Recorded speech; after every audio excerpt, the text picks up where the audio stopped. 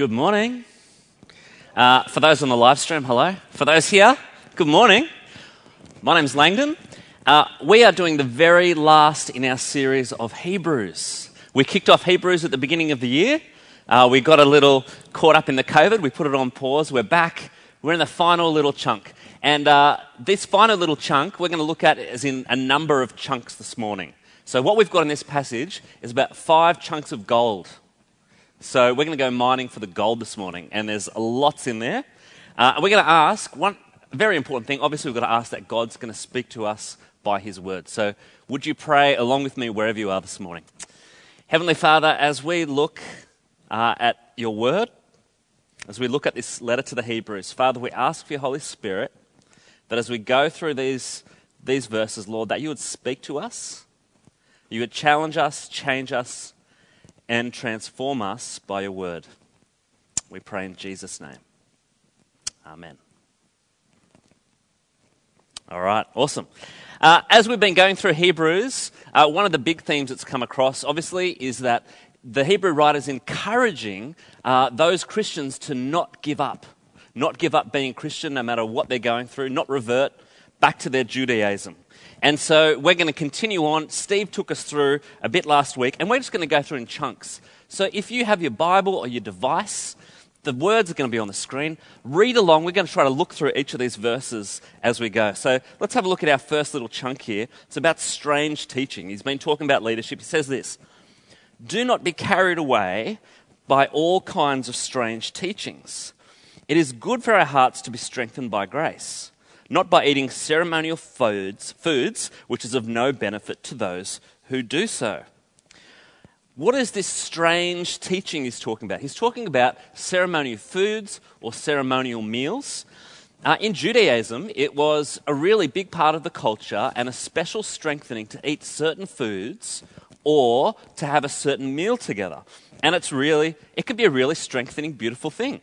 When I was preparing the sermon this week, someone brought in to the office donuts, steamy, fresh, fantasy donuts, so good. And I made an audible noise. I was so excited, like, oh, so good. It strengthened me, but it didn't give me spiritual strength. It just gave me the glory of hot cinnamon yum. But this is the thing. Jews had these great, it's a great part of Jewish culture. Psalm 104 talks about how bread and wine can sustain the heart. Food was associated with blessing. And there was a sense that you get a special strengthening from these ceremonial foods or meals. But here's the strange teaching. The strange teaching was saying you can get that strength, but you can only get a special strengthening in your faith if you have that special food. In fact, if you don't have that, you're going to miss out on a special strength in your Christian faith. And the writer to the Hebrews is saying, whoa, no. That's wrong. Move away from that strange teaching. As Christians, we have all the strength we need from God's grace. It's why he says it is good for our hearts to be strengthened by grace. It's grace. Grace is God's absolutely amazing kindness that he keeps on exerting out. He exerted it out by sending the Lord Jesus to die for our sins. He sent it out by helping us to come to a knowledge of that and knowing the forgiveness of sins when we trust in Jesus. He shows us his grace day after day. Everything we need, God has for us in his grace. And following this strange teaching is saying, I'm not going to look to all that God has. I'm going to have to do something special, maybe like following a law or something like that. As Steve Abbott reminded us from verse 8 last week, Jesus Christ is the same yesterday, today, and forever. Jesus does not change from grace. So following this strange teaching that it's talking about would be a step away from that. And the writers are saying, don't listen to any leaders, and I think this is for us. Anyone who says, you're going to get a special spiritual blessing, you're going to be closer to God if you do something like this, some special thing, any teaching that moves away from the fact that God just gives us his grace completely is to be avoided. I know for me, there's a great tradition on Good Friday of not eating meat. So my tradition was I'd have a fillet of fish from McDonald's. Is that bad? Yes. And I would do that not because, as on a Good Friday, I would like to be part of, the tradition of hundreds of years of people eating fish. Fish is delicious, full of omega-3. But I didn't do it to get a special blessing. I did it because I want to be in line with that tradition. But if someone said to me, Langdon, you can only get a special blessing from eating a fillet of fish, we'd have to reject it. And the writer to the Hebrews is encouraging the church, walk away from the old covenant, walk away from Judaism, embrace your faith. Listen what he says in verse 10. We have an altar from which those who minister at the tabernacle have no right to eat. There's an implication here that someone was saying to the Hebrew Christians, you're missing out on something. You're missing out on having an altar. What does that mean? What's an altar? An altar was the place where the sacrifices were made, the killing of animals or different things, to satisfy the law. What is our altar? It's the cross. The cross is the place where Jesus died for our sins. He took the punishment. He took the sacrifice. That's our altar. Have a look at this chunk. Verse 11. The high priest carries the blood of animals into the most holy place as a sin offering, but the bodies are burned outside the camp. And so Jesus also suffered outside the city gate to make the people holy through his own blood. Let us then go to him outside the camp, bearing the disgrace he bore. For here we do not have an enduring city, but we are looking for the city that is to come. So this is talking about the Day of Atonement. And it's something we've mentioned before, but the Day of Atonement, Yom Kippur, this is a day every year where the sin offering was taken, where the high priest would go into the most holy place in the temple, and he would sacrifice for his own sin, but for the sin of the people. And as we read this, there's a couple of implications for us. One is that the priest could, in other times, eat, once the sacrifice was taken, could eat the leftover bits. They could use that. But in this situation, he's saying, as the priest is not allowed to eat the sacrifice, so the Jew is not allowed to access all the blessings, all the grace of Jesus, unless they come to the altar of Jesus themselves. But secondly, we see from this little chunk that the bodies of the animals weren't burned in the temple, they're burned outside the temple. And the writer makes the comparison, the parallel, that just as the bodies were burned outside the camp, Jesus was burned outside the city in a way of disgrace, as he was an outsider. And the writer's saying, I want you Christians to identify with Jesus. Jesus, when he made that ultimate sacrifice for us, he was in disgrace, he was outside the camp. And this is what we're to take on as Christians. Don't be surprised that being a Christian means being a disgrace, means being an outsider. And the encouragement for that is, are we ready for that? I think, do we struggle with the fact that being a Christian does mean being an outsider in our culture, in our community? Verse 14, for here we do not have an enduring city, but we are looking for the city that is to come. And we talked about in chapter 12, the two mountains comparison. We talked about this in this city that is to come. That though we're running our race, we know the finishing line is this enduring city that will never be shaken. That is our future. And the writer's saying, embrace the disgrace of Jesus. That's who you are. Keep your eyes focused on your identity, on living for this future city that is to come. What's it all mean? What's this little chunk mean for us? Here's the thing. I think a couple of things. Firstly, don't listen to the false teachings. Anything that says you're missing out spiritually. If you ever feel like you're missing out in some way being Christian, the writer's saying, no, you're not. Don't go looking at all these extra spiritual blessings in other places. God has everything available to us by his grace. Ephesians says we have every spiritual blessing in Christ. God gives it freely, we can pursue it, and we need to be fully content in our identification with Christ. We need to fully own our faith. Do you fully own being a Christian? Are you public? Do your friends know you're a Christian? Do your people at work, at school, do we own it? A couple of years ago, one of my first after-school jobs was working up at Win Television. We got to make the news programs. It was very cool. And one of the cool things I got was pretty special for me. I got given a T-shirt. Check it out. Pretty cool. Win's Wide World of Sports, old school. I got to wear this T-shirt.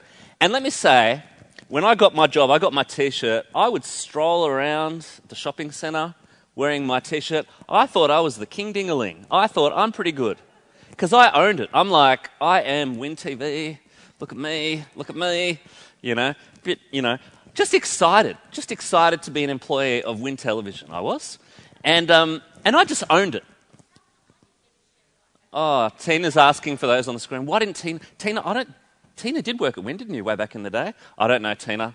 Can't tell you why I didn't get a shirt, but I owned it. For better or worse, I owned it. And I think the writer to the Hebrews is saying, if we're going to be a Christian, we have to own it. And that's dangerous. Owning being a Christian, isn't it? That's risky for relationships. Increasingly so.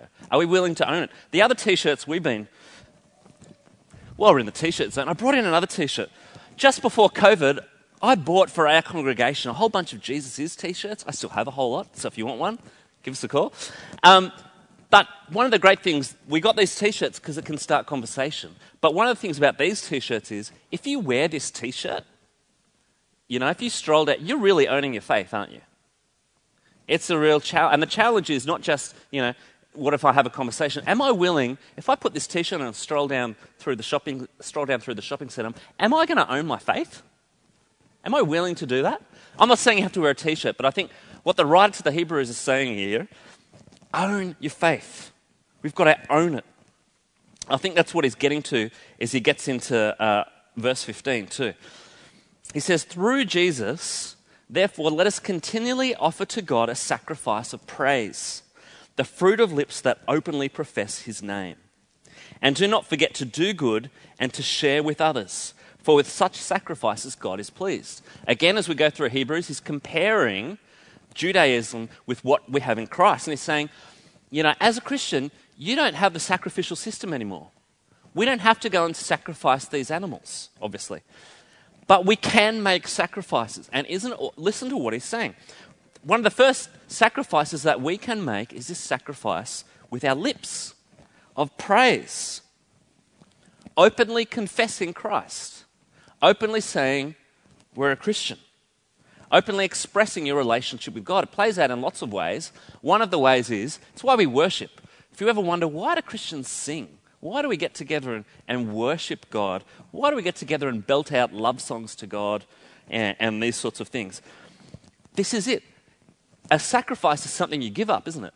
And it's something that you give up and you give out. And it pleases God. God is actually pleased when we sing. God is actually pleased when we own it, when we say that we're a Christian, when we use our lips to give praise to God. It pleases God, makes him smile. So we can sacrifice to God through praise from our lips, through doing good. I think probably part of this is doing ministry, I think is what it's getting to. Anything that, we can do good to show our love for God, show our love for others, when we serve each other. It's a sacrifice of praise to God. And also it says when you're sharing with each other, when you're in the context of community and you're looking around your community, you're sharing with each other. I love it when COVID came in, we started live streaming, there were needs for new equipment, and there were people in our congregation that said, I'm not going to leave it up to the parish council or something. I'm going to go help out, I'm going to buy some equipment. I think that's really cool. It's a community looking out. I love it when I hear stories when people are sick, going through tough times, and I love the stories when our community gets together and helps each other, and calls each other up, takes around meals. There sees a need and we look out for each other. These are the sacrifices that make God smile. This is our love. This is a grace at work in us. Let's keep doing that. as we do that. All right, that was the biggest chunk. You ready for another chunk? All right, we'll keep on going. This is a bit more of a hardcore chunk. This is verse 17. Have confidence in your leaders and submit to their authority, because they keep watch over you as those who must give an account. Do this so that their work will be a joy, not a burden, for that would be of no benefit to you. Pray for us. We are sure that we have a clear conscience and desire to live honourably in every way. I particularly urge you to pray so that I might be restored to you soon.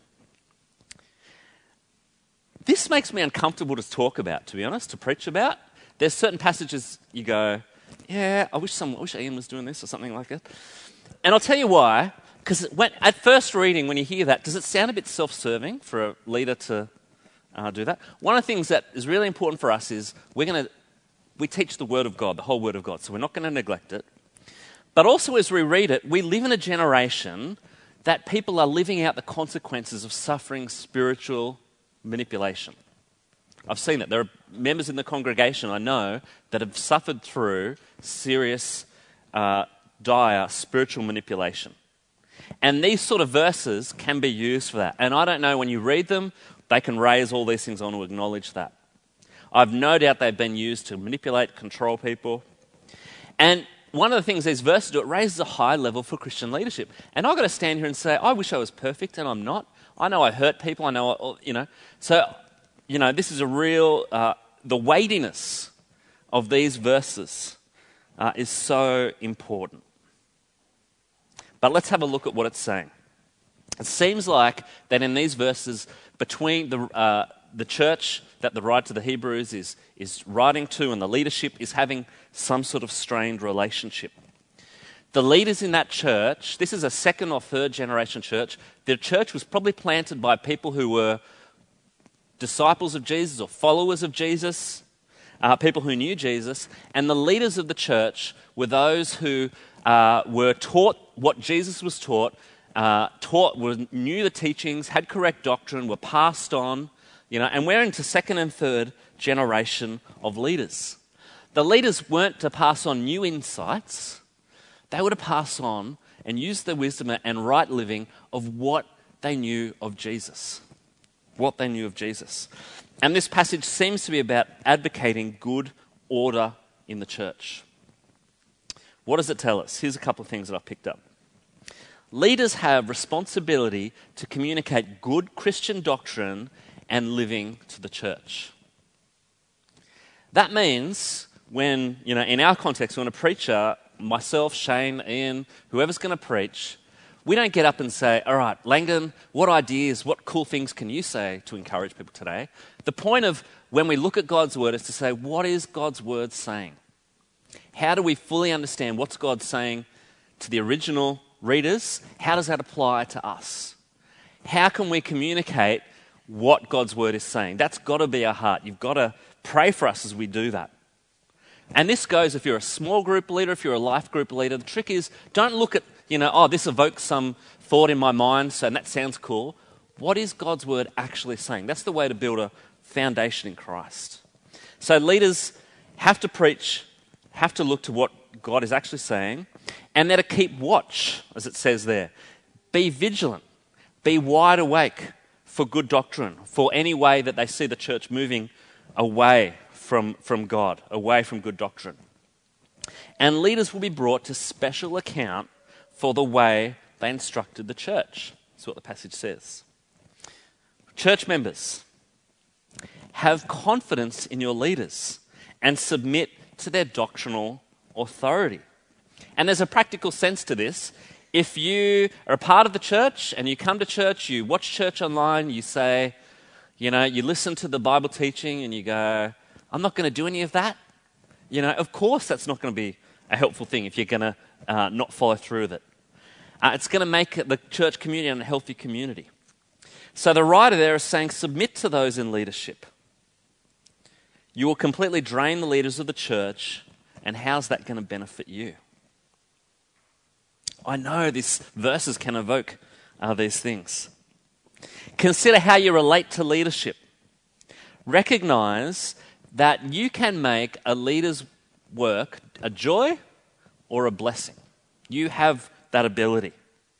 And if you make it a burden, if you make life hard for the leader, that's going to come and play out on you as well. If you've got an issue or something like that, just take time to consider, where is the leader at as you seek to find that resolution. And it says, in verse 18 and 19, pray for us. We are sure that we have a clear conscience and desire to live honourably in every way. I particularly urge you to pray so that I might be restored to you soon. It's an encouragement to pray for your church leaders. Do you pray? Pray for Ian. Pray for the church leadership. Pray for the parish council. Pray for the wardens. Pray for the youth group leaders. Pray for the life group leaders. Pray for your bishop. We need it. We need it big time. I've seen in the news allegations against Ravi Zacharias. Ravi Zacharias died recently, but allegations are coming out about temptations and things, and there'll be an investigation. I don't know what that means. But it shows us Christian leaders aren't special. Christian leaders aren't immune from any of these temptations. Christian leaders are under great pressure. Pray for your Christian leaders.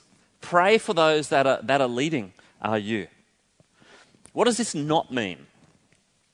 It doesn't mean that you can't walk away from the church if you're not happy with the leadership or some issue. It doesn't mean that you should ever be forced into being in a community. And it doesn't mean you have to agree or be silent. And I hope that we don't have a culture of that. And I hope we can continue to develop. That's not our culture. It doesn't mean you have to be in denial about something and submit, if there's some major issues. Doesn't mean that everything's going to be perfect. The writer in verse 19 says, I particularly urge you to pray so that I might be restored to you soon. We don't know what that means. But it could mean that there could be an issue that he has to stop him. Maybe there's an issue with him in the leadership. I think this section, it's hard. But it's a desire for a healthy community. With all the potential for corruption, with all the potential for all the ways that I know we can read into this, that we've let this down in so many ways. But it shows that we need to pray for our leadership. It benefits everyone when things are working well, that we can go in God's strength. It's a hard passage. If you want to talk more about that little section with myself or Shane or someone else, please do that. So we'll end that chunk there and we'll look at a couple more. We're going to move in to this final thing of the benediction. Tony Horsley gave me a Latin lesson this morning. The word benediction, bene, means good in the Latin. Diction means word. And we're going to see it as we move into the end of this book of Hebrews, this benediction. A benediction is something that you'll see throughout the Bible, throughout Scripture. They were very part of sermons or letters in the ancient world. They expressed a wish for the reader, often a summary of what had been said. There's many throughout the New Testament. And this is a great thing to memorize. So this afternoon, I would encourage you, go and memorize this. And this brings this whole section of the book to a close. It says in verse 20, now may the God of peace, who through the blood of the eternal covenant brought back from the dead our Lord Jesus, that great shepherd of the sheep, equip you with everything good for doing his will. And may he work in us what is pleasing to him through Jesus Christ, to whom be the glory forever and ever. These are an amazing thing. This is a whole sermon in itself, but we'll have a look at this just briefly. May the God of peace, the God who has taken away the barrier between man and himself through Jesus' blood, may that God of peace, who gives us peace between God, he's the God of peace. We've seen throughout Hebrews this idea of the scattering of the blood. May the God of peace, who through the blood of the eternal covenant brought back from the dead our Lord Jesus. God has this amazing power that can even raise Jesus Christ from the dead. And he's saying, that's the God that I want to present you, Hebrews, to. May that God equip you with everything you need to do his will. Everything you need, God has for us, as we've talked about. This is this idea of grace. May God equip you with everything you need. And may he work in us what is pleasing to him. May he do in us, not what's pleasing to us, may he do in us, may we be open and malleable that we can be what is pleasing to him. What a great way to finish this book of Hebrews, to consider. What an amazing way to consider taking what we've learned about in Hebrews. But I'm going to give us one more little section. I love these little sections at the end. Sometimes they're handwritten in the original script. We don't know if this one was. But a few more verses in this last little section before we close. Finally, he says, brothers and sisters, I urge you to bear with my word of exhortation, for in fact I've written to you quite briefly. Now, Hebrews is 13 chapters. There's something around 5,000 original Greek words on one of the translations. I wouldn't call that a brief letter.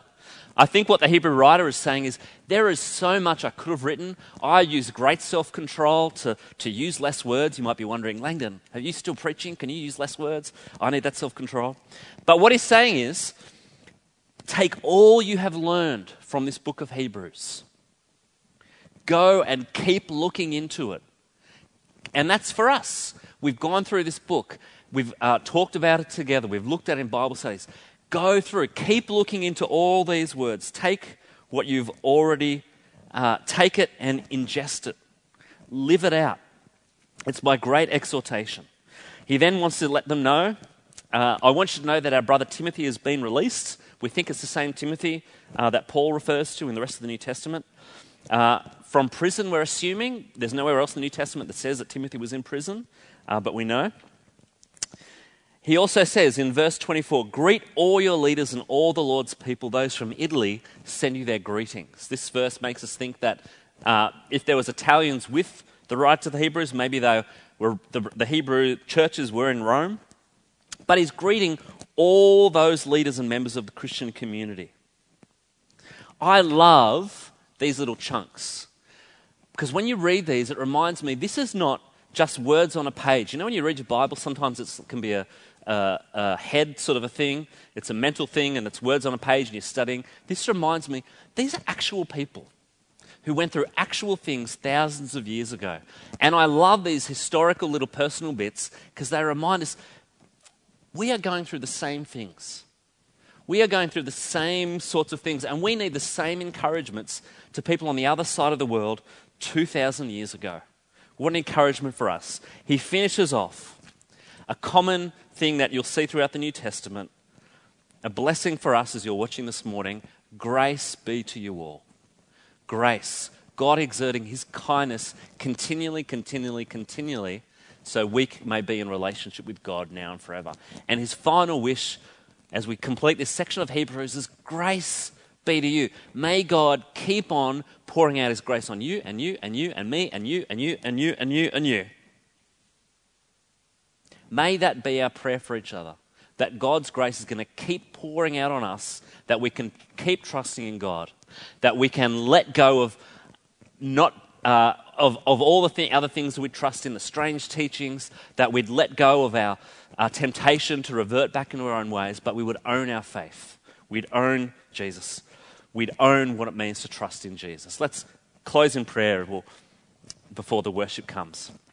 Father, we thank you so much for this book of Hebrews, for these final chunks of gold that we've got from this final chapter in Hebrews. Father, may we take in his exhortation. All these we've learned, may we keep ingesting it. May we keep listening to these words of Hebrews, and may they keep strengthening us for our life. Father, may we keep on exhorting each other to that grace-filled life. And we thank you, Lord. May you keep pouring out your grace, your kindness on us, that we may live a life that is pleasing to you. We thank you, Lord. In Jesus' mighty name we pray. Amen.